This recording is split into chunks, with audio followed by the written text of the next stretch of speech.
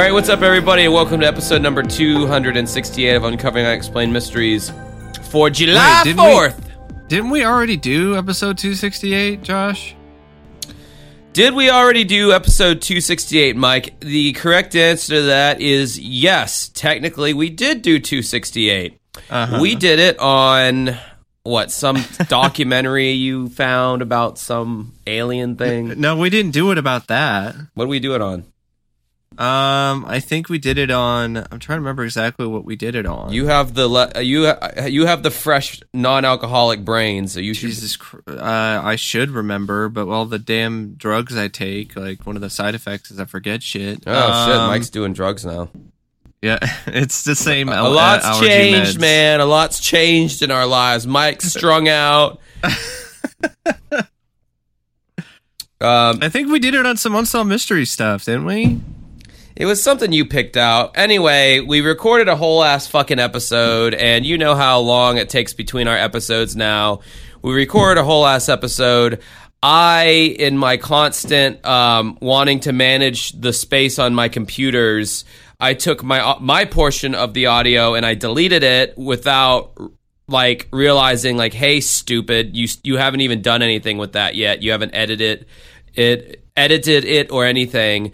And, you shouldn't have deleted it. So what I was left with was Mike's half of the conversation. And that would have been some kind of Frankensteinian patchwork for me to try to interact. You could just listen to it. I'll listen to it and then record my parts. I'll re-record my parts and have to time them perfectly. It just was okay. Also, what's going on right now is a podcast during wartime. You are hearing mortar shells in the background because we're celebrating America's fucking independence, buddy. And I'm from the South, and if you think we ain't gonna be lighting off them M80s, then you got another thing coming, buddy. Yeah, no, it is going insane over here. It ain't gonna stop anytime soon.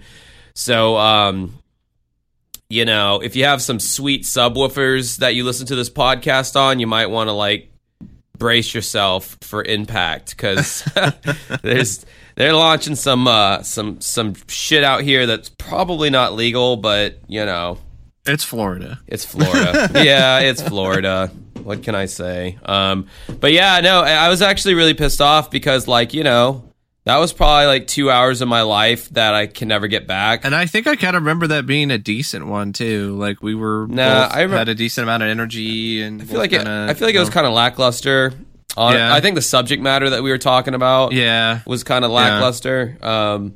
So I don't know, but yeah, So now it looks like it's been a whole ass month since we've recorded, when really it's only been 2 or 3 weeks since we last recorded. Because the last one on SoundCloud is the Tupac Shakur and K Hall, and that was forever ago.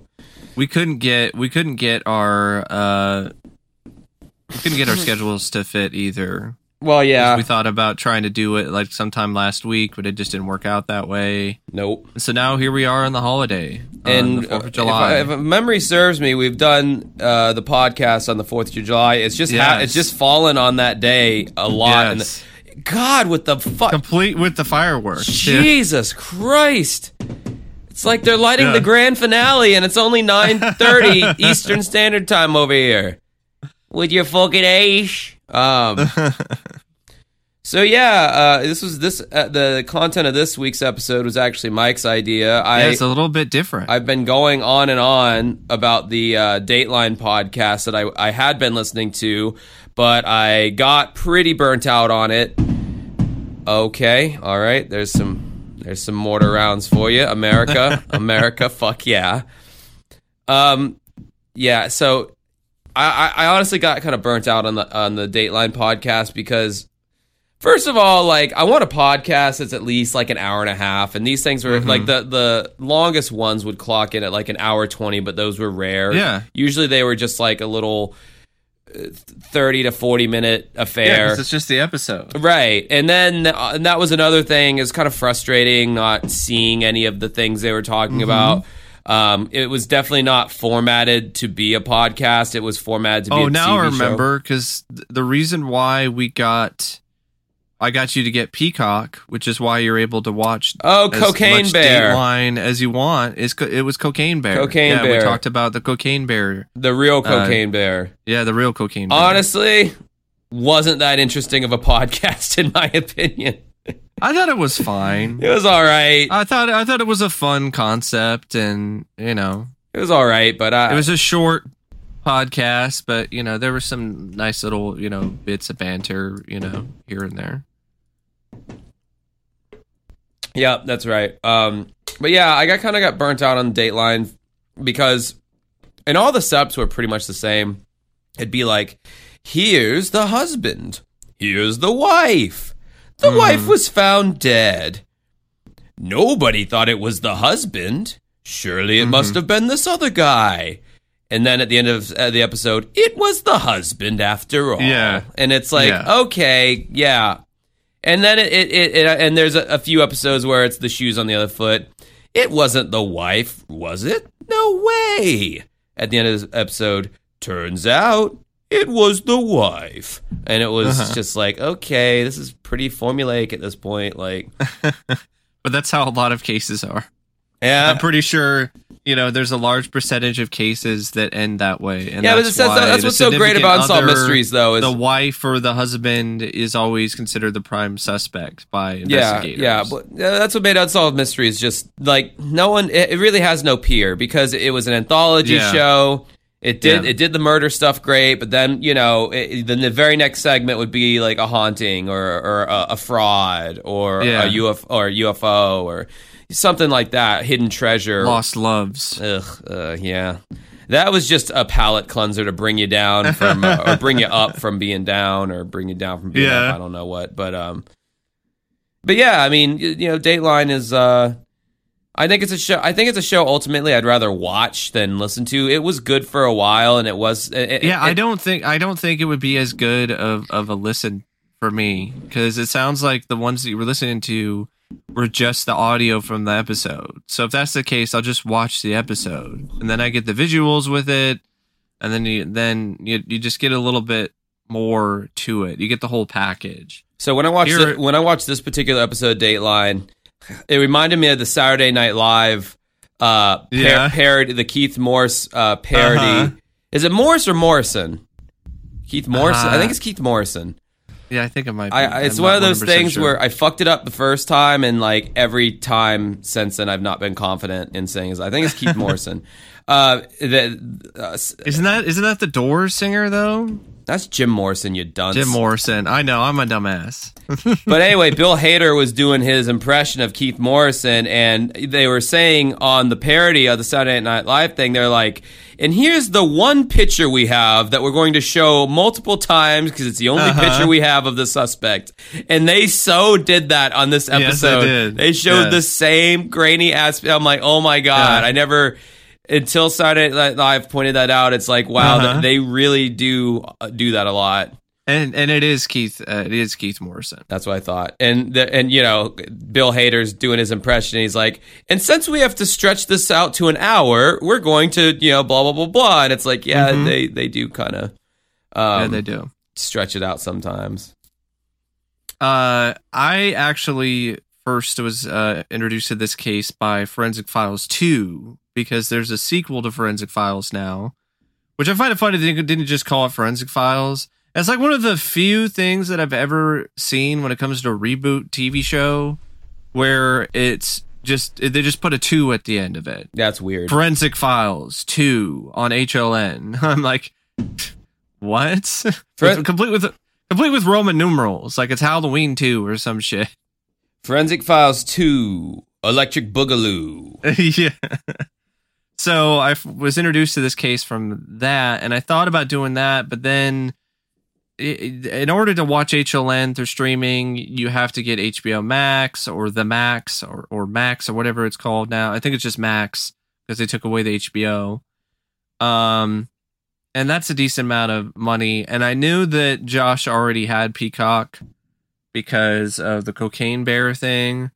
So through Peacock, there's just a ton of Dateline, like a crazy amount of seasons of Dateline. I think like almost 30 seasons of Dateline.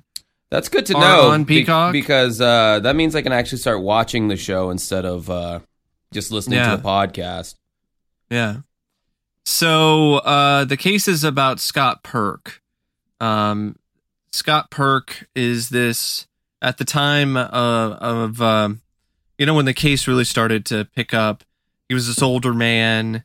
It sounds like he had been through quite a few different marriages, at least a couple. And he's calling the police about some fire that's happening at his home. And at first it seems like, it's something that's not really that suspicious or mysterious. He's just calling about a fire. But of course, since it's Dateline and since it's true crime, there's definitely more to it than that. And then you find out that there's some definite shady stuff involving his past, where he was married to this woman named Meg Purk, previously to the relationship that he was in at the time of this house fire.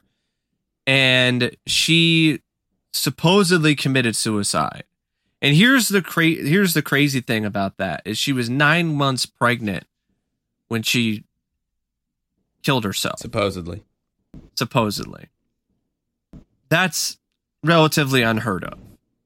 Like, even the investigators who were looking at this case years later were like, that's very odd.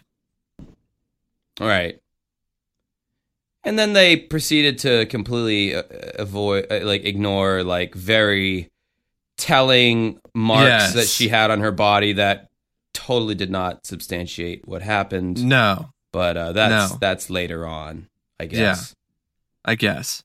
But yeah. So I guess we should be reading from this article then, right? So exactly. Spoil. Yeah. So Scott Purk was 22 years old when he called 911, telling police and paramedics that he found his wife Meg hanging in their home. He said that he cut her down and started CPR, but the 9 months pregnant woman wound up dying. Ahead of the Dateline NBC episode about how Purk was finally caught, this is from a website called Heavy. Here's a rundown about the crime. Meg Purk, 24, was due to give birth within days when her husband Scott told police he found her hanging by a rope from their second floor stairway in their apartment. According to the Akron Beacon Journal, he told police he was in the bathtub around 11 a.m. when he saw his wife walk past the bathroom doorway. Then about 5 minutes later, he found her hanging from the railing. He said he cut her down and started trying resuscitation while he waited for the paramedics to arrive. In court records from the time, Dr. Roberto Ruiz, whom the Beacon Journal reported was never trained in forensic pathology, well, that's great. That's definitely someone that you want to be doing the autopsy and determining the cause of death. A guy who was never trained in forensic pathology. And the crazy thing is like that, there's no way for the family of this woman to know the bona fides of any of these people. No. It's all just handled automatically. Like when my dad passed away, I couldn't tell you who the coroner was that did the report on my dad. Yeah. I couldn't tell you any of that. And here's the thing. There are a lot of these coroners who don't have that much training. That's actually a problem in the United States. There was an episode of Last Week Tonight that talked about it. That was pretty eye-opening. It was like, wow. So they just had people doing these autopsies and stuff that literally just got on-the-job training or didn't really have any medical experience prior to them getting the job. It's like just giving the local security job, the coroner's keys. Yeah, that's like the keys to the coroner van. Here you go. Here's your raise. I hope you like dead bodies because, you're going to be seeing a lot of them. So this guy who was never trained in forensic pathology, he concluded that Meg had died of heart/lung failure from asphyxiation, and the fetus died before the hospital procedures could be performed. And Ruiz listed suicide on the death certificate and said that Meg had emotional problems and had attempted suicide in the past. However, the Akron police detectives indicated there were conflicts in Scott Purk's story, including that Meg had left a suicide note that police could never locate. 25 years later, Meg's body was exhumed after Scott's second wife and 2 children were involved in a house fire. In 2011, Scott's Stowe, Ohio home caught fire at 3 a.m. His second wife, Tammy, his 16-year-old daughter, and his 12-year-old son were at home. That's how they should have fucking written it, but they didn't. They all managed to escape the house safely. At the scene, then, Sergeant Ken Mifflin, who happened to also be the lead investigator on Meg's death, stood talking to Scott about the fire. And what Scott started saying to him aroused his suspicions. Quote, I think he was he interviewed in the Dateline? Yeah, that was like one of the main guys who was being interviewed. Yeah, it was Ken Mifflin. But I don't think they mentioned that he was also the lead investigator on Meg's death. He was in a Stowe County or Stowe City, which is different than Akron. Different police force. So I don't know. Yeah, Stowe, Ohio. Yeah. I don't know how accurate that statement is. It's probably the website just got it messed up again. Yeah, I think that's an inaccuracy on the website. So anyway, the sergeant was quoted as saying, "We were just talking about what he had done throughout the day of the fire because it happened in the early morning hours. Once he got done with that, he started going off on a tangent into all sorts of things," said Mifflin, adding that Scott started talking about Meg's suicide. Quote, "He just brought it up, threw it out there, and I was very surprised, and it just took off from there." Yeah, in the interview with Mankiewicz, who is the Dateline guy who's interviewing the detective, he was just talking about he just couldn't stop talking. He just kept talking about all these things that weren't even necessarily related to the house fire. And I thought it was very suspicious. Basically, he's like, he just became a chatty Cathy. He just motor mouth. He just started saying all these things that he didn't need to say, and the more he talked, Josh Mankiewicz was like, it's almost like he was trying to convince you that he was a suspect, and the detective's like, yeah, I mean, pretty much. Yeah. Mifflin had always felt that Meg's death was suspicious, so as he investigated the house fire as a possible arson, he started looking into the original reports. And speaking of the arson, like they checked that out, and they found out that it was obvious arson. Like the way that things were set up, like there was a gas line that was just clearly like cut, if I remember correctly, or just one of those things where there's just no way that it could have been an accident. It was just so clearly an arson. And then you got him on the phone being like, oh, we forgot to get the what was it, that furry creature, not the ferret. Yeah, he's like, yeah, the ferret. Like, oh, we forgot to get the ferret. Not like, oh my God, the ferret's still in there. It's like, damn it. In my plan to burn down my house, I forgot one of my animals. Yeah.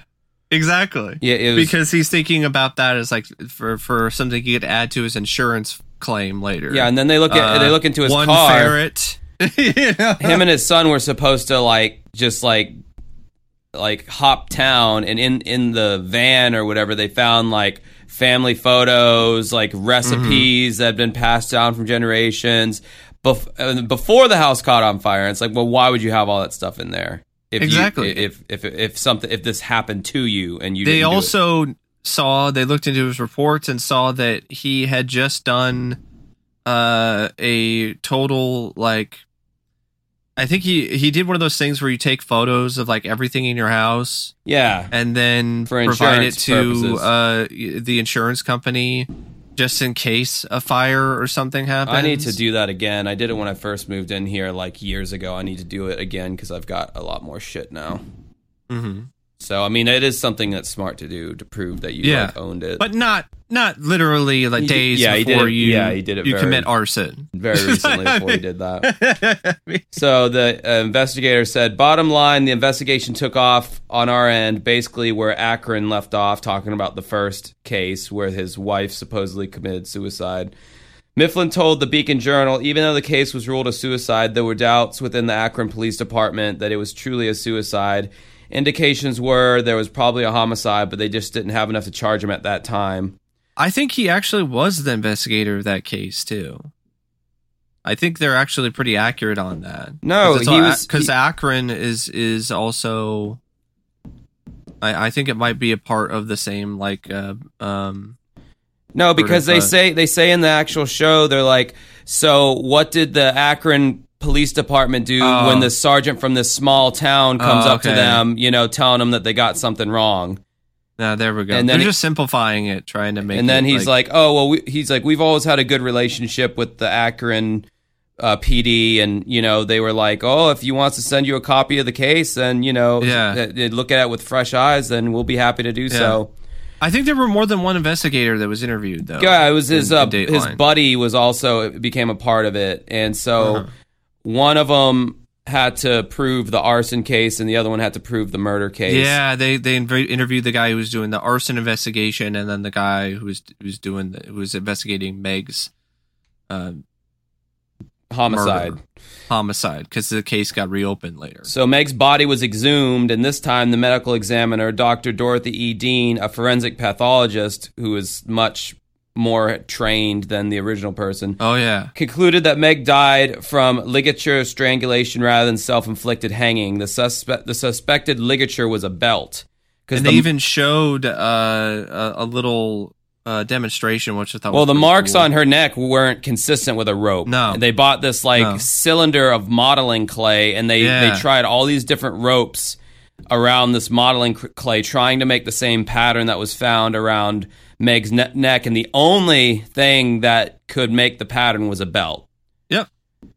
And they also did another really cool thing later on where they went to an apartment, I think, that was like next door. They went to the apartments that they used to live at, and nothing had changed. They hadn't changed the wood or anything. No. And they tied, they were really lucky that happened. Yeah, too. seriously. Like, all these years later, like nothing changed at all.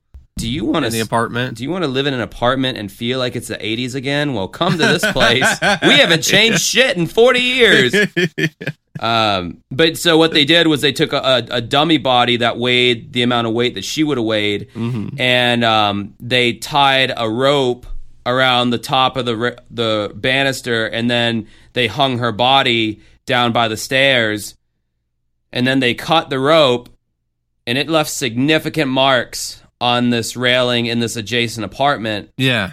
And what they went to the original apartment, and there was not a single mark at all. No. They even checked the crime scene photos and everything. There was no damage whatsoever. So his store, and then they found like this this pattern around her neck with this like bruising on her lower back, and this like this ligature mark leading down her back instead of not being there at all, which it wouldn't be if you were hanging from your neck. And really the only logical conclusion was a belt was put around her neck and someone used their foot to step on their back to choke them more. And that's what made that bruise. And her body, when they exhumed her, was so well preserved that the mark was still there, which I thought was creepy as fuck. But dead bodies freak me out in general. But it was good that it was that well preserved because it enabled them to be able to help solve, this murder. Yeah. So then in 2013, Scott was sentenced to 20. Well, actually, prior to that, because did I jump ahead?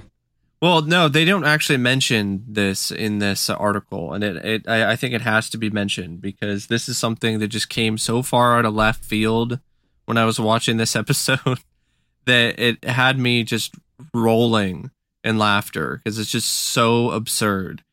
So it's already out there where you have this guy, Purk, who he did this whole thing with the house fire and all of that.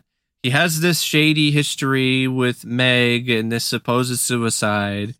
But then you find out, I think after he gets arrested or maybe before that, when he just can't stop talking to the police, he reveals, or the investigators reveal, that he was doing other crimes. Yeah, when he was younger, he served 6 years in prison because he was the ninja bandit. Yeah, he was the ninja burglar. He would dress up like a fucking ninja burglar. dress up like a fucking ninja, and he would break into people's houses and like watch them sleep, and then take their wallet off the dresser or their nightstand or whatever. Yeah, I thought that was hilarious. I was not expecting ninja burglar at all. And like, and it's almost like the people who were like writing the Dateline episode, they were very aware of that. And so they structured it in a way where they would just like throw it at you, like out of nowhere, and like as a setup to like the next part of the episode after the commercial break. Yeah. Oh, and by the way, he was also a mysterious ninja burglar. Next on Dateline. Yeah. So in 2013, Scott was sentenced to 28 years in prison for 1 count of attempted aggravated murder, 3 counts of aggravated arson, 1 count of insurance fraud, 2 counts of disrupting public services, and 2 misdemeanor counts of endangering children. According to the Kent Record Courier, Scott had set fire to his own home and also a duplex nearby. He set fire to a duplex nearby because he was he thought he was smarter than the police were, and so he figured if he had started a fire at this place far away from his house, then it would make it look like there's a serial arsonist, and not like it's just him trying to get insurance money for his house being burnt down because he was in massive This is the debt. kind of shit that would happen if somebody watched too much Unsolved Mysteries or too much true crime and thought that they could outsmart the cops by, going one step further, but it really doesn't actually help them. Shit, there was an episode of Dateline where this couple, I might have already told this on I could have told this on the podcast. I'm pretty sure you have. That never aired.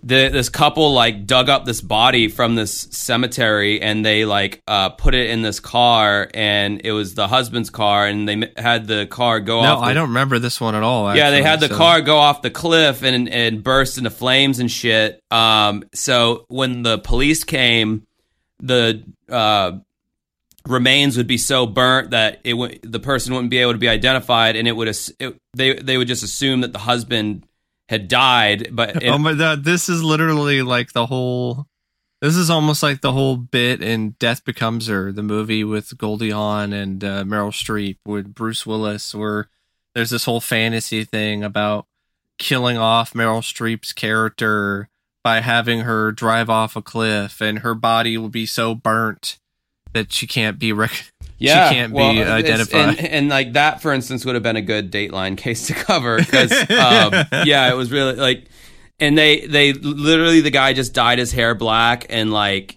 he did like some other thing, but he didn't do anything crazy to hide his identity. That's hilarious. Yeah. All he did is just dye his hair. Yeah, and like the wife started quote unquote dating this new guy, and they had a kid together, by the way. Started dating this new guy.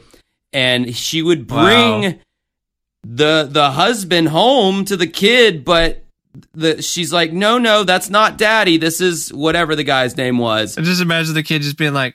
And the kid was just so confused and wanted to keep calling him dad. And no, it's not your dad. It's someone different. And it's just like, how redneck do you... I'm pretty sure the kid saw right through that bullshit. It was just like, no, that's daddy. But they ended up like getting busted, and like they I think they're even saying in the courtroom that like you've done like irreparable like trauma to your kid. That's not Kevin. That's Kent. Yeah.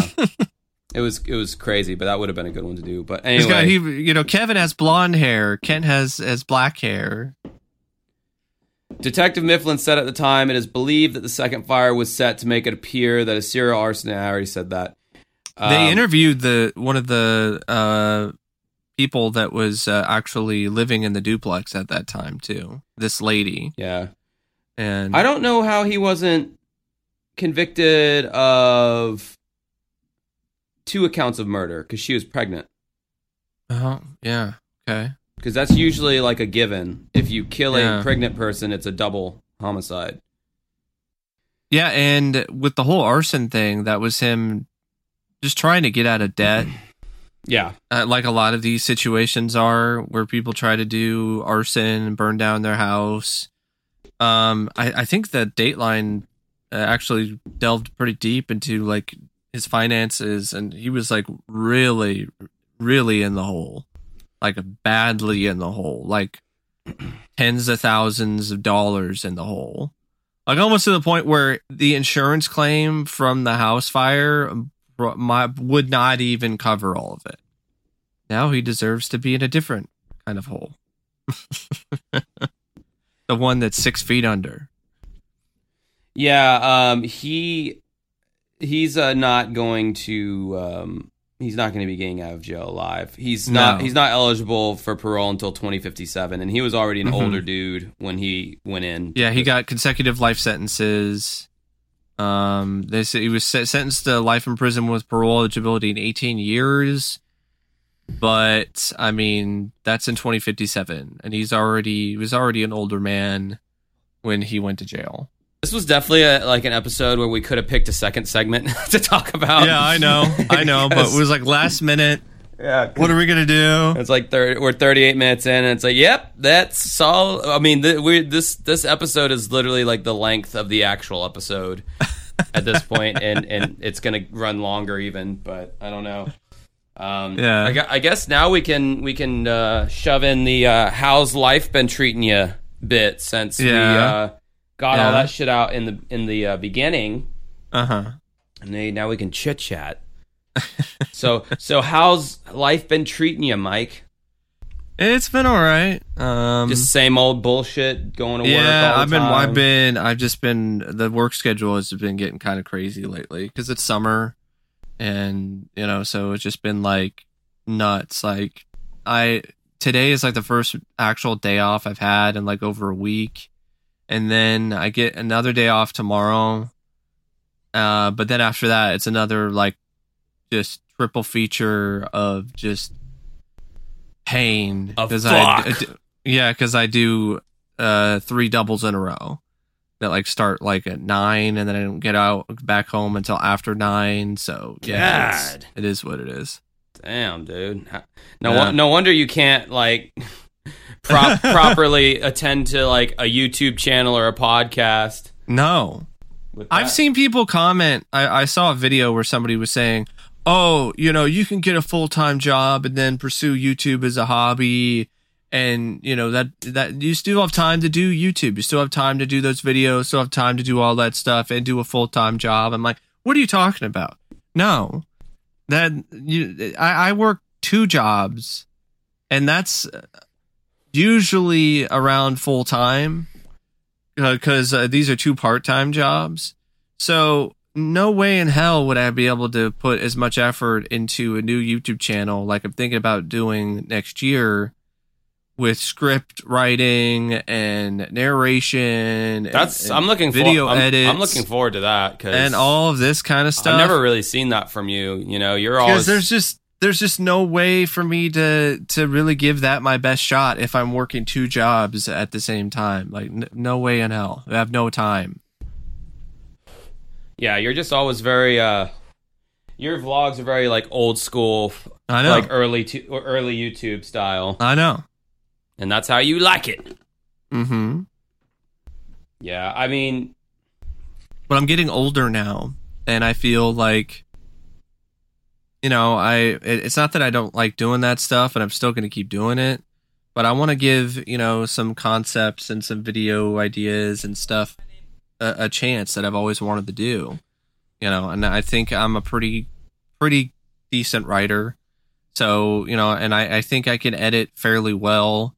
So it's one of those things where, we'll just see what happens. I've kind of like gone the opposite way with my YouTube channel. I started out making these like very heavily produced videos, and all this crazy editing and this, that, and the other, memorizing scripts, writing scripts. Now you still have a teleprompter now. Well, my process has gotten a lot more streamlined, and I can do entertaining videos that are more simple, easier to make, more fun to make, and I can cram in more detail because I've had a teleprompter since December. And man, that thing has just changed the game for me. Like all like just my speech is so fluent now. Like I can make these very elaborate points. I never forget a single thing. Oh man, I meant to bring that up, but I didn't remember to say it. Like and then so the what old school way of doing that is, because I had tried many years in the past to make some scripted style videos that had footage and whatever. They got copyright claimed, and so I had to delete them a while back. But how I did that was I wrote a script and I read the lines, and there sometimes there's just a lot of repetition because I screwed up, messed up the word here, so I got to go back and then record that line again, and then edit all that together. That really discouraged me on the whole like scripted content kind of stuff, because it was just such a pain in the ass. Oh yeah, and it wasn't fun anymore. No, it's not for fun. me. The only fun part is when you're finished and you put it out there, and you have this thing that you can always go back to and like be proud of and be like, oh man, I did that, and like. But now, because I've went to college and I've taken classes to improve my writing and stuff like that, I actually like and I enjoy writing, and the way that I speak is very similar to the way that I write. So I feel that I think I can find a good balance of like fun, but some extra professionalism with the stuff that I'm thinking honestly, about. Honestly, I think if you had switched to that like 5 years ago, I think your channel would be a lot bigger. Probably, but it is what it is. 5 years ago, I think that was when I was going to college, so I was focusing a lot on that and not necessarily on YouTube. So, it is what it is. College was such a waste of my time and money. If I could go back, I would. Oh my god, I would have so not gone to college. Like, how my life has turned out. College was just literally a waste of like. The only thing that I possibly have used from college was my black and white photography class, and maybe a little bit of my German class. But I already like knew a lot of German before I took that class, and it was a beginner's class. Yeah, and so it's like kind of shit. I would say. I would say if I were to do it again, I would say, hey, don't stay in community college for that long. Like, get out of there faster, and then get to the university and get that over with. Yeah, a lot faster. Like, I guess the good part is like I do have an AA degree, so if at some point in my life as an older person I'm like, man, fuck all this karaoke shit, I need to get a career, I can always go back to school and get a bachelor's in something. Yeah, I could do that too, I guess, because I have an AA too. That's like my fucking last resort, though. Yeah, I know. I really don't want a normal career. I really I would love to karaoke if that's my lot in life, and I just have to kind of do that. Like, that's fine. It would be great for my alcohol abuse for me to get out of karaoke, because I can tell you, doing those gigs, man, like just constantly being around those people, it's just constantly a temptation. Well, it just stresses you the fuck out. It's not like I'm working at a library or I'm like cleaning houses where I'm my own person. I don't have to talk to anyone. I am. I think that would stress me out eventually, a job like that, because I'd be alone with my thoughts so much that I would just, Yeah, I guess. Eventually, that would mess. I guess that would be my excuse for drinking with that job too, because like, oh, I've been alone this whole time. Now I want to go socialize. Yeah, because when I'm either way, there would always be an excuse. But it would be easy. It would be easier for me to just be like, no, just go home. But when I'm at a bar and like there's all these drunks around me, like, I mean, I'm trying to, what I'm trying to do is like not spend so much money. Like, that's the thing that I'm trying to do, because I think it's a different sort of addiction for me, and it's like trying to fill a certain hole in my life with other things. Everyone's got it's not something, necessarily alcohol, because that's not my thing. But it's other things that aren't necessarily as destructive to my body, but they do carry an impact in their own way. Oh yeah, for sure. I mean, everyone's got something. Everyone's got some kind of vice to help them deal with the pain of life. Yeah, because I don't want to be working retail for the rest of my life. No, I don't want to do that. But if I could find a way to balance an easy job like this with getting a YouTube channel that is more ambitious and is just generating doing the kind revenue. of things, generating more revenue, I'd be happy with that. Even if it's not like a crazy, amazing, unbelievably successful channel. Like if it's just, kind of there. And if I could find a way to get, other people who I am friends with on social media who have other more successful platforms and channels on YouTube. If I could find a way to get something on YouTube that's in that niche, that's of good enough quality to maybe entice them to collaborate or do some of that other stuff, then that could also maybe help me, I can tell you my bit further collaboration with those. So for those of you who don't know out there, I went on this. Yeah, I was gonna mention that because I saw a couple of those videos, and it seems like a lot of the reaction, for the most part, except for some people, are like, "Oh, look at this guy with his hair." Yeah, which I already knew they were going to say that, so Yeah. I saw that coming. But yeah, he's wearing his headphones wrong. That has been like probably one of the most fruitful collaborations I've ever done, because I've done a lot of collaborations on YouTube with people, and it's never really netted me anything because I think there's this like, first of all, it's hot right now to hate on James and everything he does.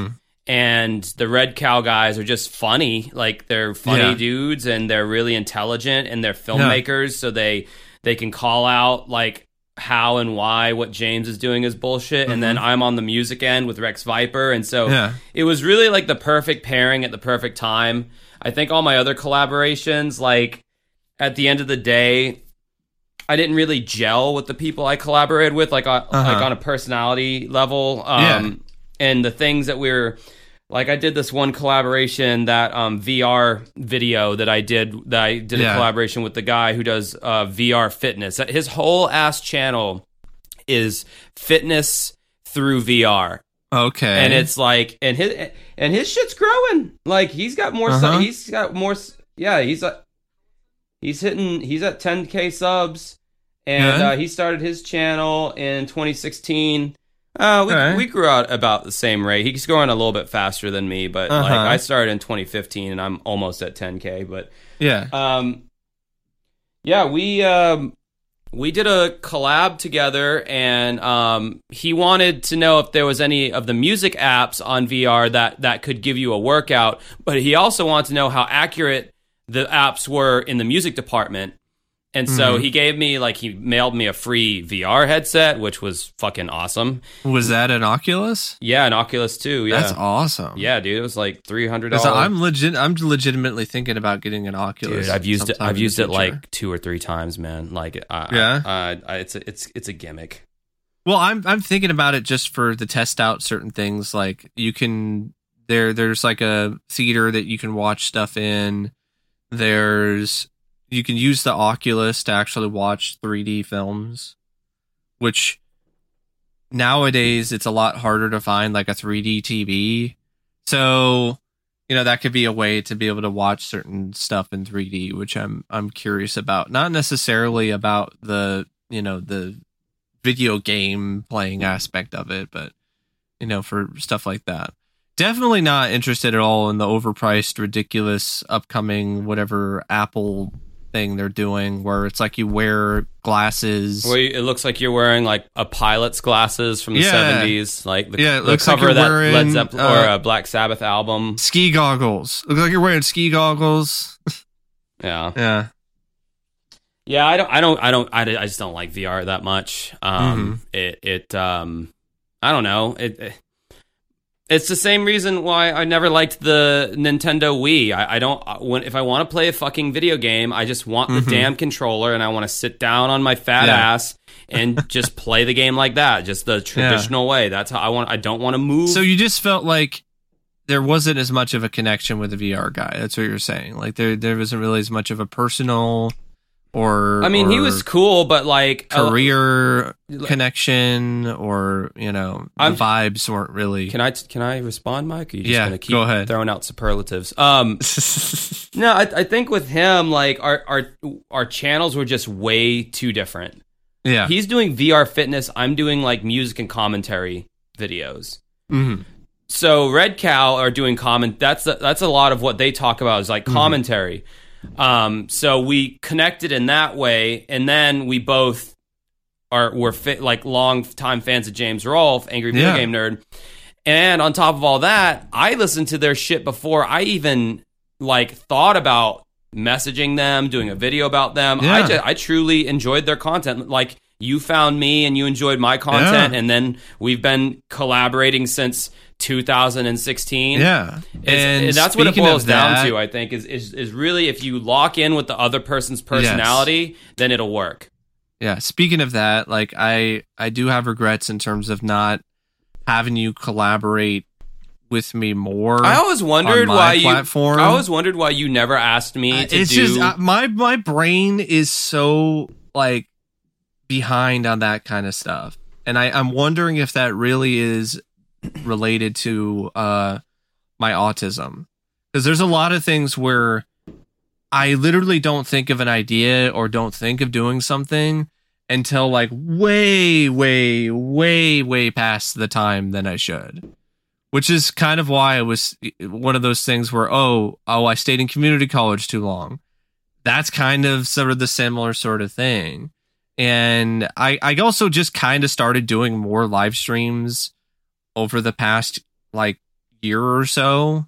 So there's that too, because for a while I didn't have monetization because they took my monetization away. I remember that. And I just recently, like within like the last year or so, decided to bring it back. So I think that's one of the reasons why I didn't really, but I'm planning on getting you on more. Because I can't really think of anyone else in my circle who I can maybe get the schedules to fit better. And on top of that, you know, I think it'd be fun. I think we do have a decent amount of chemistry. I mean, we've been doing this podcast for what feels like forever. So you know.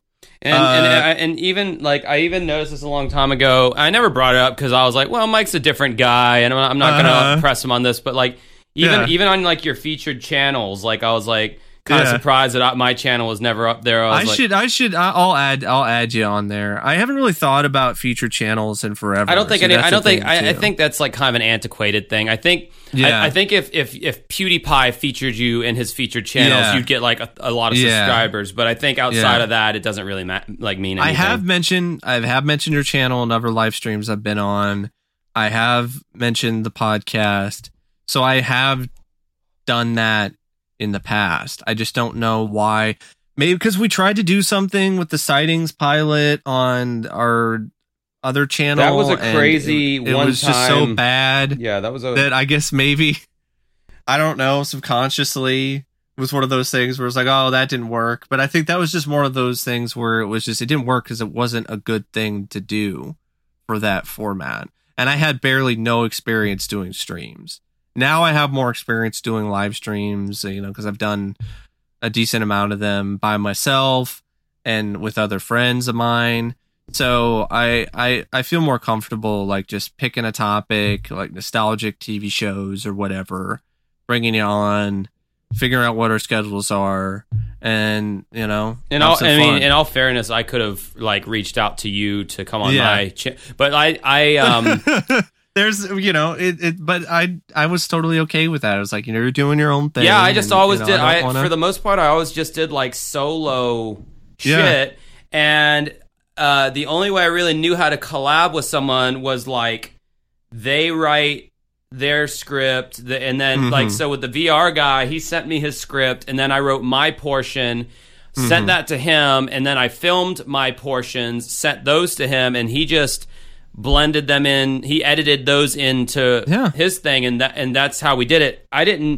The Red Carl guys are really smart with how to. They have this program called Riverside that streams, and it also records simultaneously the video, and it's something you have to pay for monthly. I think StreamYard can do that too, but you have to pay for the monthly. Yeah, they have to pay for the service, but that's what they used, and I mean, it looked pretty like when they.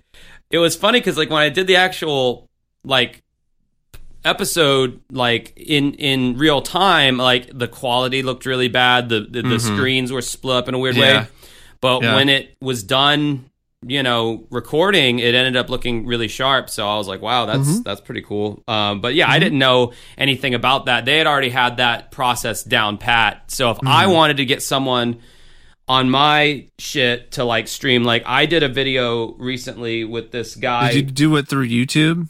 No, I did it through Skype, actually. Skype has the ability to record voice chats or whatever. Okay. And so, shut the fuck up. I'm trying to bring up my channel, and the autoplay is coming up. It's so annoying. What's up, everybody? This is Josh Cannon. Welcome to my channel.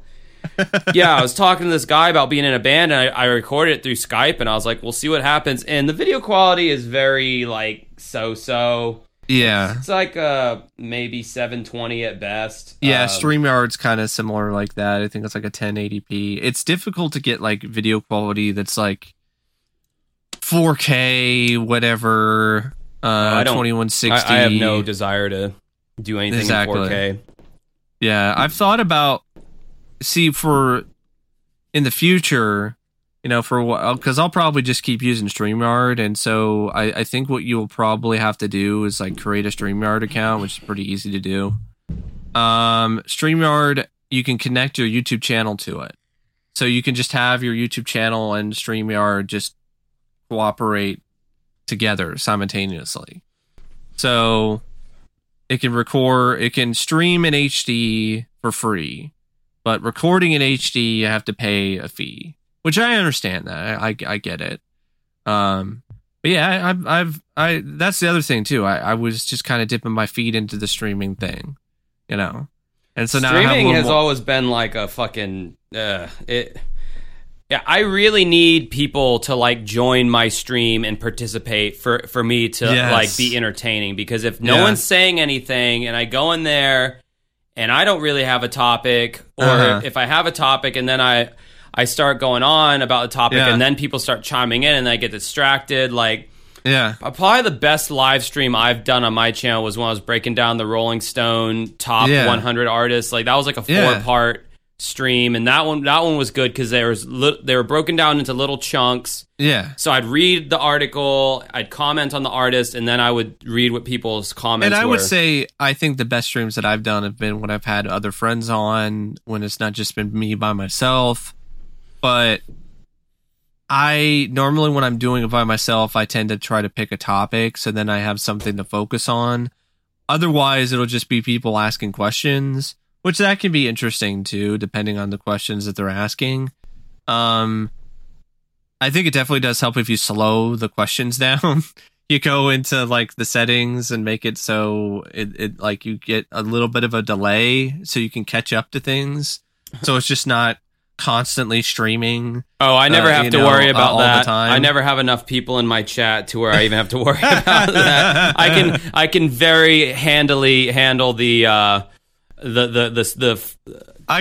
got enough people in there that I'm like, okay, I gotta turn on slow mode. Yeah, I can handle the frequency very easily in my live streams. Although I haven't been live on YouTube in a really long time, so I don't know. It's just not really what my favorite thing is when I make a video about something that I wanted to talk about and then it does well. It's like, okay, this is why I want to be on YouTube. Is I made a video that I wanted to do. You think you do a pretty good video and then like doesn't do anything. Like, that sucks too. Oh yeah, the most disappointing video for me performance wise to this day is a video I did on the band OK Go, and how like they're a band that gimmicks built, and how I thought that was a good video. I thought I brought up such great points about how if you look at their videos on YouTube, every video has like 200 million views, but if you go to their Spotify, they're barely breaking 1 million, and put, like, proving the point that people fuck with that band simply for their music videos and not their music. And I did so much editing, and man, that video I think is at like 500 views, and I made that video years ago. Yeah, I was really disappointed in the performance of that. I'm just basically at this point, I'm like, I'm not even going to focus on views anymore. I just do it for fun, or I do it because, you know, some people support my channel and ask me to do reviews of certain stuff. I don't do it anymore for views, because if I did that, I'd just be constantly depressed. Yeah, I mean, if I constantly was just thinking about that, man, it's just so depressing. You kind of have to take the temperature of like your videos and kind of see, like, okay, what videos did I do that were successful? But the problem is, a lot of the videos I do, they're successful, more successful on average. It's just negative shit. It's just me ranting on a film that I don't like. And I have no problem with being negative. And I at one point, you know, I didn't either, but I've just been doing it for so long that it's kind of one of those things where it's like, I kind of want a little bit more recognition for talking about stuff that doesn't suck, you know? Yeah. You know? Or just always talking about stuff that's just come out, or that's just, I like talking about stuff that's obscure and lesser known. I think that's interesting, but a lot of people don't, because a lot of people don't do that kind of digging for you know, films or shows anymore. They just kind of stick with what's trending. Yeah, it's almost like in the music world, like you have to copy the sound of what is popular now to get your foot in the door, and then once your foot's in the door, you can kind of change your sound slowly to what you originally wanted it to be in the first place. It's kind of how you have to do with like YouTube. You have to start off making shit that's like kind of like, what are the hot topics in whatever world you're in, like in the movie world, what are the hot things going on right now, and then you kind of build your audience that way. And like with me, it's like anytime I do a James Rolfe video, I know it's going to do well, but I always make sure to talk about, I'm a musician, I'm in a band, I do videos about music, so that way they're not blindsided when I do like these albums are a 10 out of 10, or this is my review of the Smashing Pumpkins album. Yeah. You know, I try to like blend everything together as good as I can, and I've tried to make sure my thumbnails are like all like kind of more consistent now, and to where it's like a brand kind of thing. You know what you're getting with me. And that's something that I definitely didn't do for like the first, I don't know, what, 4 or 5 years of doing YouTube. I just threw shit at the wall, and you know, some videos did really well and some didn't, but it's like, just because I have a couple of videos that are at like almost 500,000, that doesn't mean I have a following, because I don't. Because people would come for that one video and then they would leave because they would see that his other videos aren't like that. I rip Apple and Apple products a new asshole, and then people see that I don't do any other videos about Apple products, and so they just dip out. So now I try to have like some kind of through line in my channel about like, okay, even though I'm talking about, you know, this thing that seemingly doesn't really have much to do with music, I'm going to try to find a way to kind of like tie it in. Well, I mean, Rex Viper definitely ties in. Well, that was like perfect. That was like the perfect combination of video game shit and music shit. And I don't know if were you aware of Rex Viper initially? I feel like, or was it something I feel like that I think you told me about them. Yeah. Because I do remember telling you about that. Your ear is always on the street as far as like something that comes down the pike, and you're like, hey, have you heard about this? And 9 times out of 10, I haven't. And I'm like, oh shit, there's been a lot of tips that you've given me in the past about that I went on to make a video about, because it was like, oh, this would be a good video for my channel. I guess I'm more in tune than I think. Well, I think you're just more of a YouTube like connoisseur than I am. Yeah, I watch a lot of YouTube. I do a lot of stuff. I even watched James Rolf's latest video. I actually liked it. I thought the Indiana Jones video he did. There was some pretty bad acting in some parts. Yeah, but I think it was kind of intentional. Like he was trying to deliberately act like he did years ago, which at times didn't necessarily click, but at other times I was like, you know what, I kind of do remember the acting being kind of forced in some of those older videos.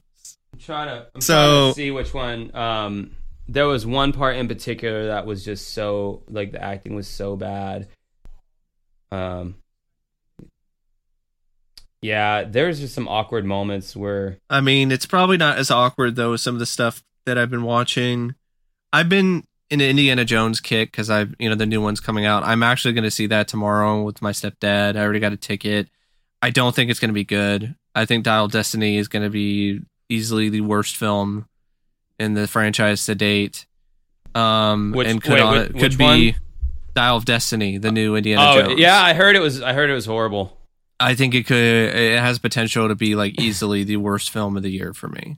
Is it? Because I'm a big Indiana Jones fan. I've been ever since I was a kid. Is it worse than the Shia LaBeouf movies? I actually like Kingdom of the Crystal Skull. I actually like it a decent amount, and I don't think Shia is even really that bad in it, other than the swinging with monkeys scene. Yeah, that's stupid. That's dumb. But other than that, like, Shia is not really that annoying to me in the film. He's not that awful. I actually didn't mind him, especially the chemistry that him and Harrison had during the film. He's just one of those guys that I can't separate the artist from the art. Like, I can do that with most other people, but he's such a douche in real life. I guess it's because, like, maybe I didn't really keep up with, or I didn't really check the news, as I knew he lost his mind and became self-absorbed and whatever and pretentious and so on years later. But it seems like that's something that happened like way down the line. Like something happened in his brain, maybe after being in the Hollywood system for so long, that he just changed. Because it doesn't seem like he was that person throughout a good chunk of his career. Like, he wasn't that guy during Even Stevens. Well, no. Well, he... or Transformers, or this movie, because this movie or Eagle Eye. So I like that Shia LaBeouf. Like, the Shia LaBeouf, once, he just became so full of himself. I liked him in American Honey because, like, I feel like that character was so close to how he actually is. Like, just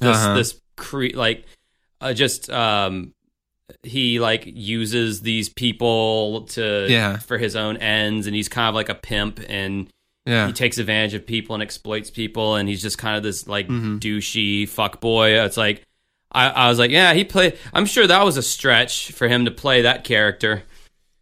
Bit of a douchey character. I really like Jonah Hill in War Dogs. I like his performance in that, and I actually like that film quite a bit. I think that one's pretty overlooked. War Dogs with him and Miles Teller. Never heard of it. I think it's loosely based on a true story about these, young entrepreneurs who made all this money doing shady arms deals.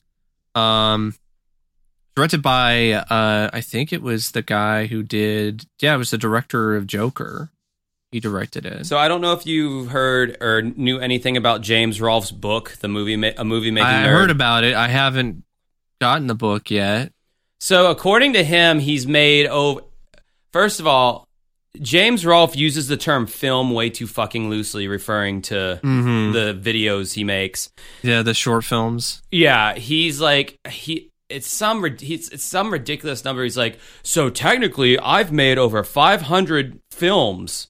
And it's like, bro, when you take your home movie camera, those are home movies. Your 240p home movie camera and do your little shitty skits. That's not a film, bro. That'd be like if Steven Spielberg said the films that he made when he was a kid were part of on the same or part of his filmography. Yeah, it's part of the lexicon of my movies. Yeah, it's he doesn't. He just says, they were fun little shorts, little movies that I made when I was a kid. And he considers every single AVGN episode like a film. I don't agree with that either. I think, but hey, it's his. I think it's an internet life, web series. It's an internet web series. It's not. That'd be like if Smosh were like, by the way, all those video skits that we made, they're all movies. They're all films. Yeah, it's like, I'll give you the Angry Video Game Nerd movie. I'll give you that. I'll give you that one. That's an indie film. A pretty not great indie film. No, that could have been re-edited. That could have been a lot better. Well, that's one thing. Was just Frankie from Red Cow. He after the night that the movie came out, he went and watched it years ago when it came out, and then he went home and got the movie, downloaded the movie or whatever, and he re-edited it, and he took out an hour of unneeded footage, and he was like, oh man, he was like, it's so much more watchable, and I think he's talking about making that available or something. Okay. But there was there was just that much unneeded shit. I think that would help, but it would still not be that great of a film just because of the way that it's written and the way that it's structured.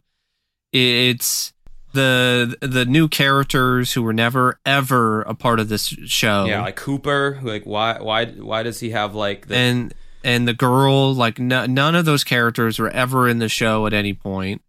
And then the people who were Mike Matei and Kyle Justin, they just have a 5-second cameo towards the end. They should have been in the film considerably from the very beginning. They could have been the friends, Yes. I mean, Mike can act. Why not? He's been in several AVGN episodes as the Joker and Bugs Bunny and all that. Yeah. Kyle Justin's been in a few episodes. They can act just as well as James does. They just didn't really understand, I guess, maybe the full pulse of the fan base at the time. It's say whatever you want about Nostalgia Critic's just really bad fan films.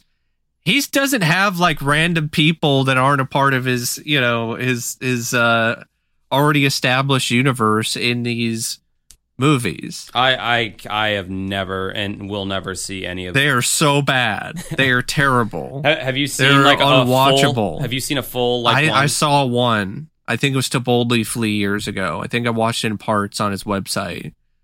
Oh, that was the one that's 3 hours long? Or was Kikassia? That's what it was. Kikassia. That was the first one I think that he did. Mm-hmm.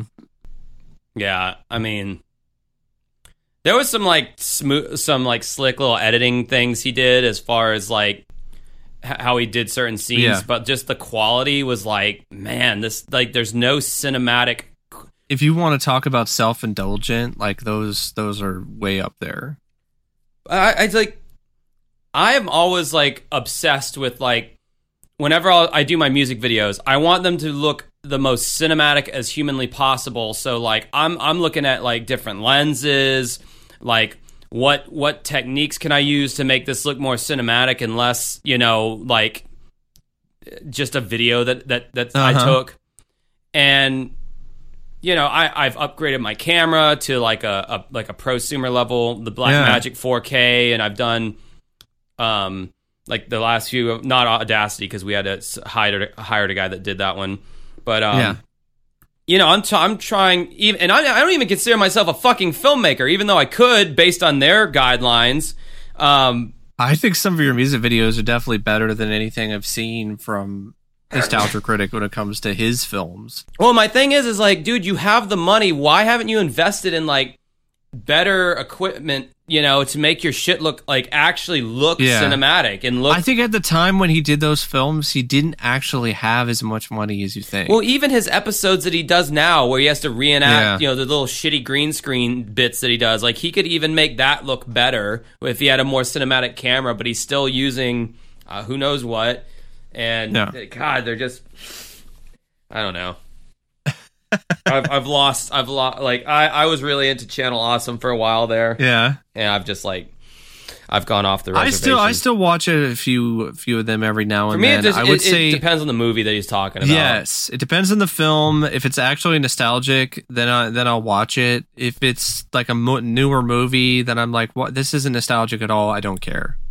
Well, I saw he did the new Shyamalan one. Yeah. What's that one called? Young or something? Where Old. Yeah, I got it completely wrong.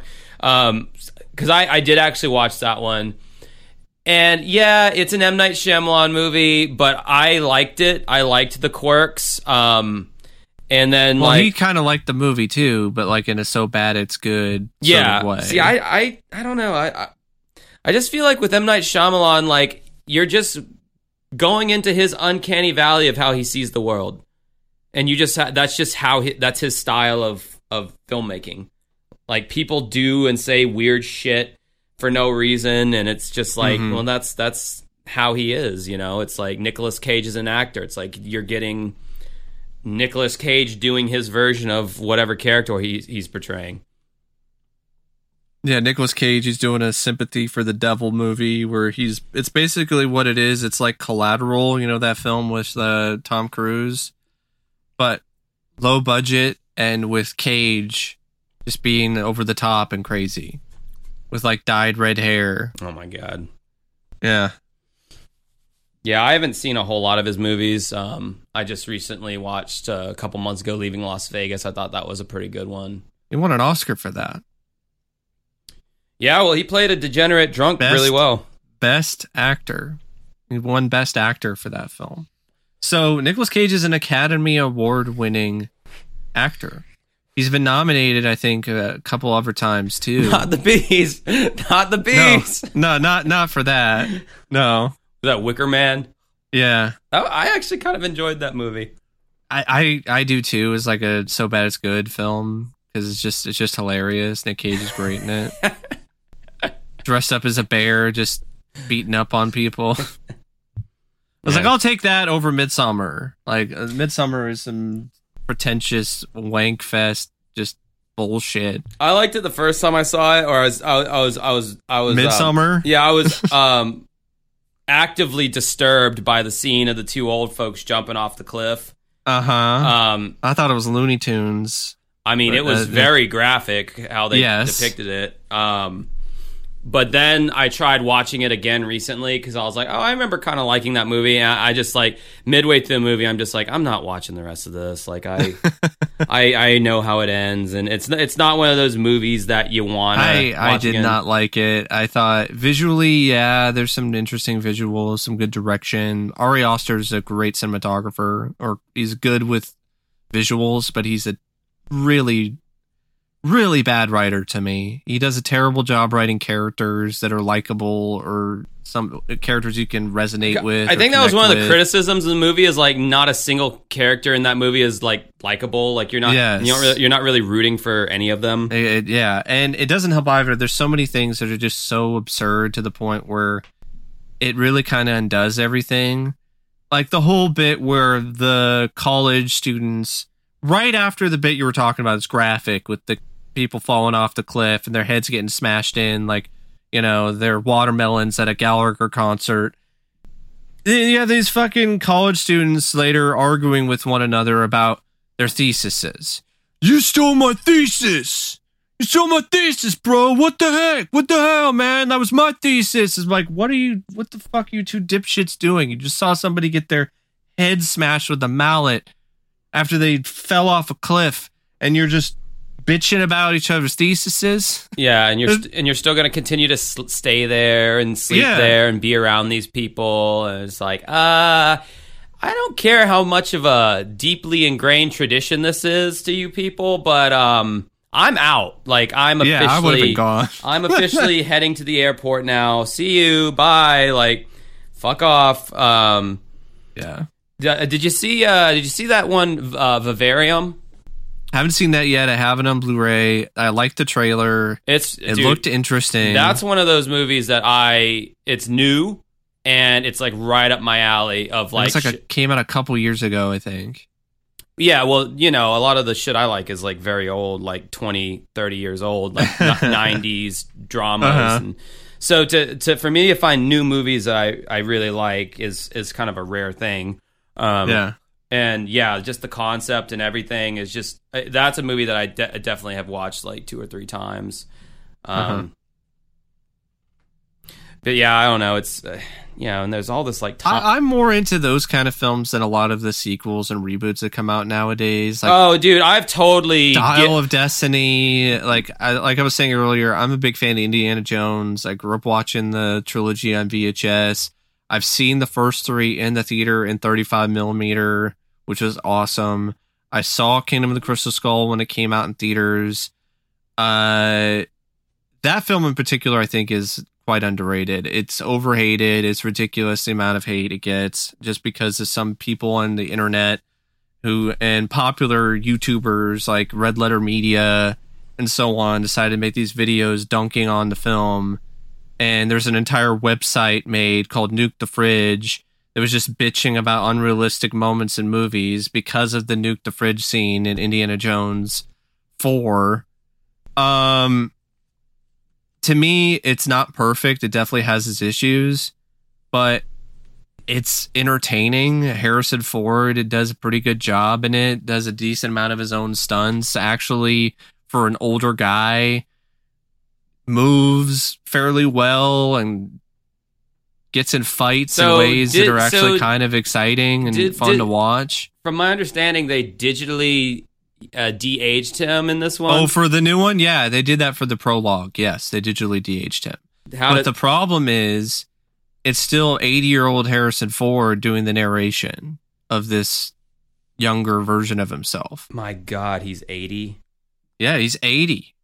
He's 80 years old. There's even a line in Kingdom of the Crystal Skull, because I rewatched that again with all the other ones recently in 4K, and the transfers are terrific.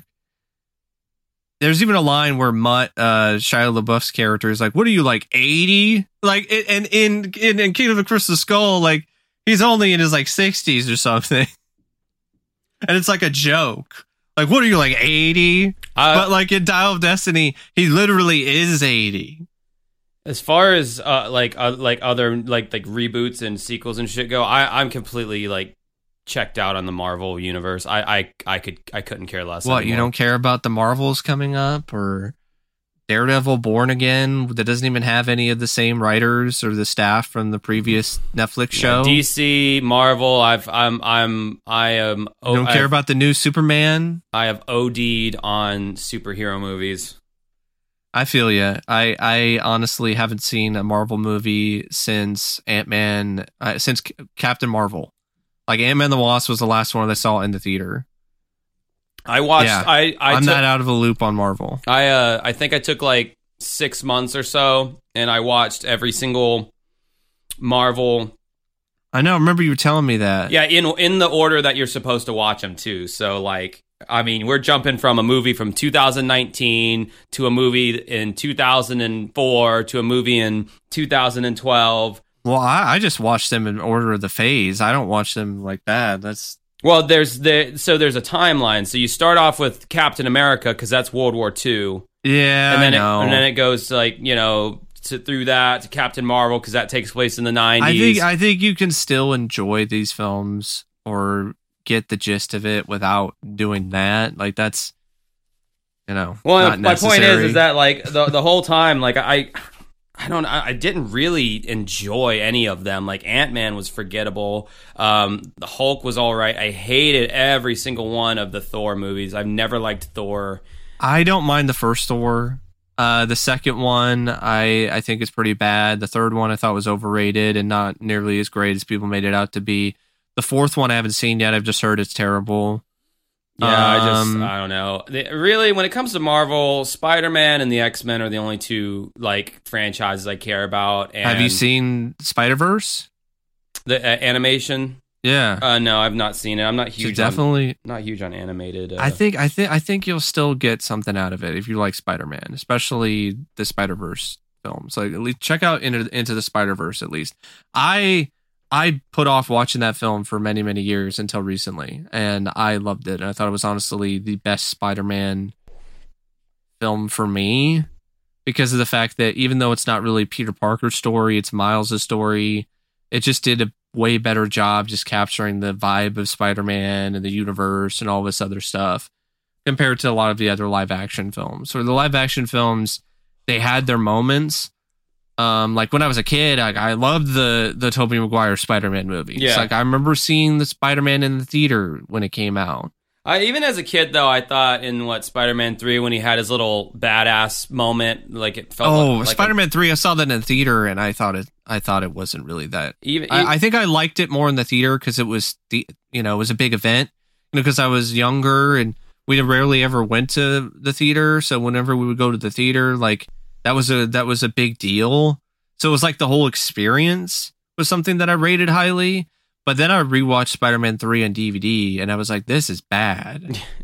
Yeah, even when I saw that in theaters, I was like, "That was a weird scene that they just did when he's doing his whole like, I guess he got in possessed by the Venom or whatever." And now I hate it because I've read the Venom comics and I rewatched the animated stuff dealing with Venom, and I'm like, "Oh, this is just terrible. This is just embarrassing." In a very befuddling move for the new X-Men movie. Apparently, they're making both Magneto and Professor Xavier black. I don't know if I buy that rumor. Have you heard that? I don't know if I buy it. I don't. First don't of all, necessarily buy it. I don't care how diverse Hollywood wants to get. That's fine. But when literally one of the characters is a survivor of the Holocaust, Magneto, and you're making him a black character, that's why I don't buy it. I think that's just a rumor for like clicks or something, because I do not buy that, because that would be a backlash. Oh yeah, it's of a different it's just kind. Like, guys, can you? Me and my friend Thad, who happens to be a black dude, super cool guy. He's really he's so into fucking DC. He also knows a lot about Marvel too. Is he big into the Snyderverse and he's disappointed that it's ending? No, dude. He he might be disappointed that it's ending, but he liked all the movies that are like critically panned, like from the Snyderverse, the DC stuff. He likes all of it. He's definitely a DC fanboy, but I brought that up to him. I was like, dude, like, why don't they make more black characters instead of taking the characters that are already written and just making them a different race? Yeah, just giving African Americans hand-me-downs. Right, like look at Black Panther. Like that movie did gangbusters because they should have never killed him off. That was a mistake. Well, I mean, the actor is kind of dead, so. Well, the actor is, but I never really felt that Black Panther was a character that necessarily had to have the same actor play that role. Like it's just for me personally. I think they probably would have had to have waited like years for people to kind of get over, and that would have been fine. But I think it was one of those things where they had probably already started filming the sequel. When he died. Actually, I don't think they did. Oh, yeah. I mean, that's always been my big thing, because like I always go to this example like Spawn, and I know he's not a huge like character as far as like everyone knowing who Spawn is. Oh, that film has been like in development hell for years. Todd McFarlane keeps talking about it. Nothing ever happens. Jamie Foxx is attached to it. I doubt that's ever going to happen with him involved, sadly, because he's recovering from a health issue. What happened to him health-wise? I keep hearing I think he had a stroke of some kind. Oh, shit. Damn. He seemed like a healthy dude. Yeah, he just had a stroke. Fuck. It comes for us all. Yeah, and Spawn, that movie, it's kind of a guilty pleasure for the me. Movie the movie was horrible, but the character is badass. The movie is also kind of it's a guilty pleasure for me. For one, I did see the film in the theater when I was a kid. I thought John Leguizamo's performance was pretty good as the clown. It's so over the top and bad, but it is what it is, especially compared to the animated. Like when I was a kid, something I could deal with more, but like what I saw, the animated series that aired on HBO. Oh, the animated series is so much better than. Then I was like, oh my god, like the violator here is a violation. Yeah, it's so bad. Yeah, exactly. There's so many badass characters, and Michael Jai White is not a bad Spawn. He's not the problem in that film, and it also has some fun bits of action The direction, though, by this guy named Mark Aze Dippy, which I like to call him Mark Aze Dipstick, because he's a dipstick, because his direction sucks. Not really the best director. He was a visual effects guy, I think, before. Never directed anything. You could really tell. The transitions were annoying. Like, really trying way too hard to be fancy to the point where it was just like eye rolling. Oh my God, there's a shot of Spawn on the cross. Then we're going to transition with a cross wipe. You know, that literally is a cross. Oh, You're like, yeah, that's cheesy. That was bad. The PG-13 rating was a mistake from the start. Oh, like Spawn should not Spawn, be PG-13. Yeah, even the cartoon on HBO wasn't like, Yes. I feel like was rated R. There was a fucking serial killer in that show. Yeah, that like was like targeting kids. Yeah, in an ice cream truck. Yeah. But yeah, the movie, the reboot they've been talking about off and on, it sounds terrible. I've heard that the reboot wasn't even have Spawn in it that much. Yeah, it was gonna be like a 7 ripoff. He was talking. Todd McFarlane was talking about like, oh, you know, Spawn should always be in the shadows, and you should never really see him. And I'm like, what? Like, I mean, I get that he's a mysterious figure, but no, he's like a badass character. I want to see him more and not be in a bad movie. It is a missed opportunity. Oh, and the CGI. Think about the CGI now, how they could do the hell scenes and Malbosia and all that. Because the hell scenes in the 97 Dude, film. that was PS1 level, like, cutscene. That was it's like, really, bro? Like, that's all y'all could do? I think you just didn't have the budget Like, the suit was great. Oh, yeah. The Spawn suit, it looked great. It was practical. There was some other practical stunt work that was pretty cool. But yeah, that film... It's a guilty pleasure of mine because like I can watch it as like just kind of a over the top kind of spectacle popcorn film. Yeah. But yeah, not nearly as good as the comics or the animated show. Definitely a missed opportunity. The animated show is on HBO. It was on at Max. I think it should still be on Max. Yeah, in HD. I have the DVDs. It got remastered in that's HD. Cool. I have the DVDs for it still, but I don't think they play anymore for some reason. Disc rot is a very real thing. That's what happened with the set that I had. Oh, really?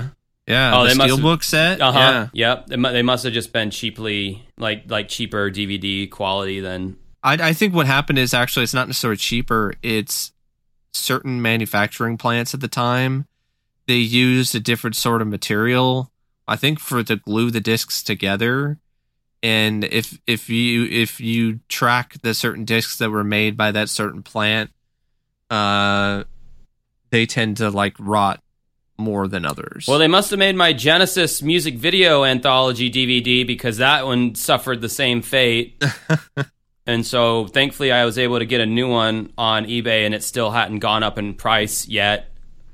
Because like the box sets that they released in the 2000s, the late 2000s, they were like $100 and something bucks each, but you got like 5 albums because they've released like 15 albums or something. So you got like 5 albums per box set. Yeah. Everything was completely remastered. They had it set up for a surround. They had a surround sound mix. Oh, cool. Each album had a bonus disc that had like interviews, all these extras. They interviewed the band specifically so like the box sets at the time were kind of pricey, but I was such a Genesis fan even back then. I bought all the box sets. I'm only missing one, but I'm not upset over the one I'm missing. This is an album you're not really big on? Well, no, they did it was the 5th box set was all their live CDs remastered, and it's like, I have almost all their live CDs, just like the actual CD itself. I'm only missing like one. Yeah. And now on eBay, it's like, shit, a lot. So more than I'm willing to spend. There's a lot of stuff that's, just skyrocketed in price just because of the fact that it's no longer made or available. But also some of the stuff that's just up there in price, people just ask too much for it, and it just sits there, and it never sells, even for the price that it's supposedly worth. like for a box set of like this show called Hardcastle and McCormick. It's an old 80s show that would lasted for like 3 seasons. The box set and like every season is out of print, and like every like on eBay, if you want to get the whole series, somebody's asking for like 150, 200, whatever. Never sells.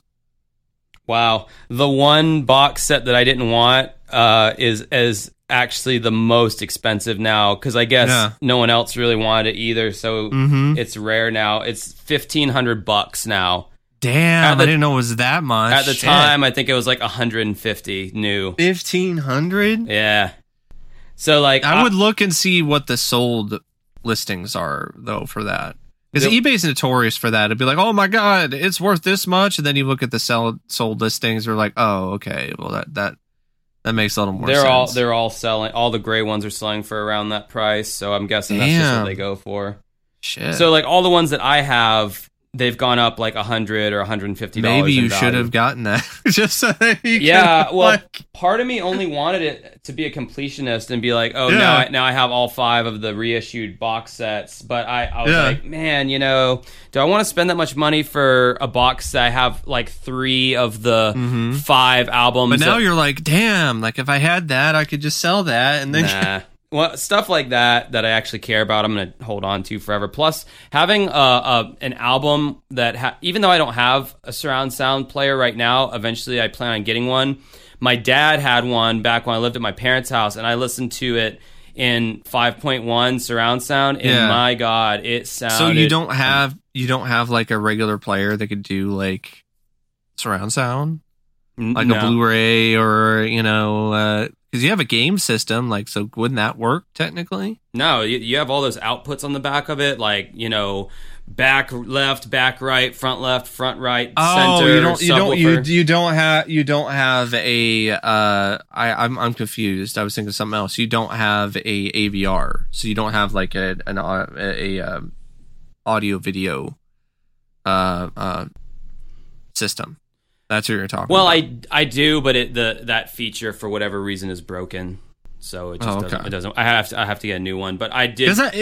I have a receiver, and I was just using it, and I don't actually have the right surrounds, the right speakers for it, but it was just working somehow with a soundbar connected to my TV. But then it just stopped working recently, so now I just connect my soundbar directly to my TV. But dude, listening to that shit in like surround, where you have like the 2 speakers behind you, the subwoofer, the center, and then the 2 fronts. My God, you are like enveloped in the music, and it is just like they're able to like just space everything apart so much better, because like everything bass goes to the subwoofer. Like it's not like a stereo system where they have to share they have to handle all these frequencies with just a woofer and a tweeter. Yeah. With this, it's like you got like any weird effects, they can be circling around behind you, and then like Phil Collins' voice is coming only out of the center speaker, so it's like he's standing in front of you singing, and you're not getting it anywhere else, and it's just it was an incredible experience. So I definitely want to like replicate that. Meanwhile,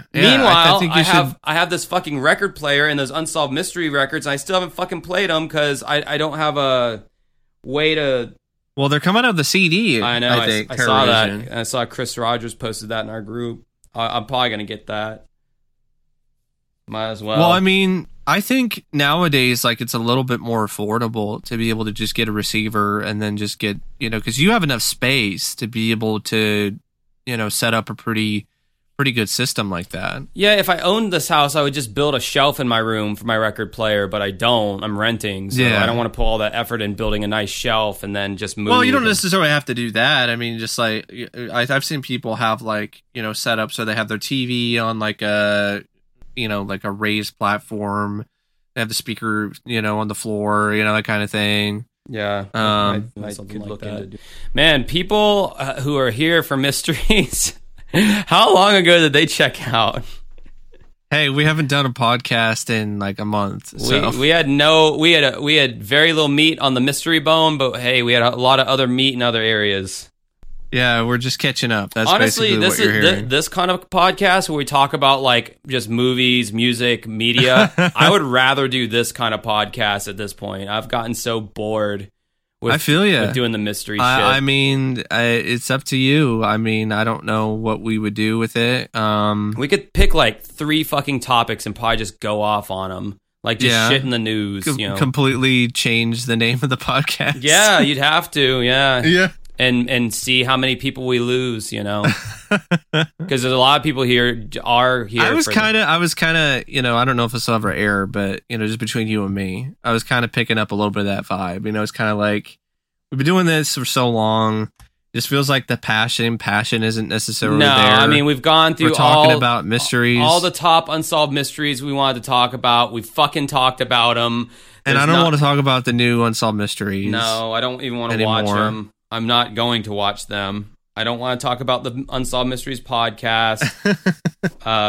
It's like this podcast or how it was. it's kind of like reached.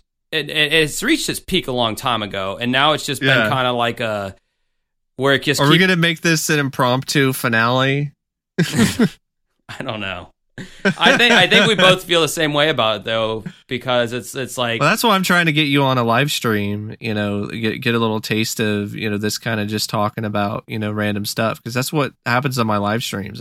People ask questions, or we got a topic, and we just chat. I'll put it to you like this: like when we were doing the mystery portion of this podcast earlier, I kept looking at the recorder. I'm like, oh, it's only been 30 minutes.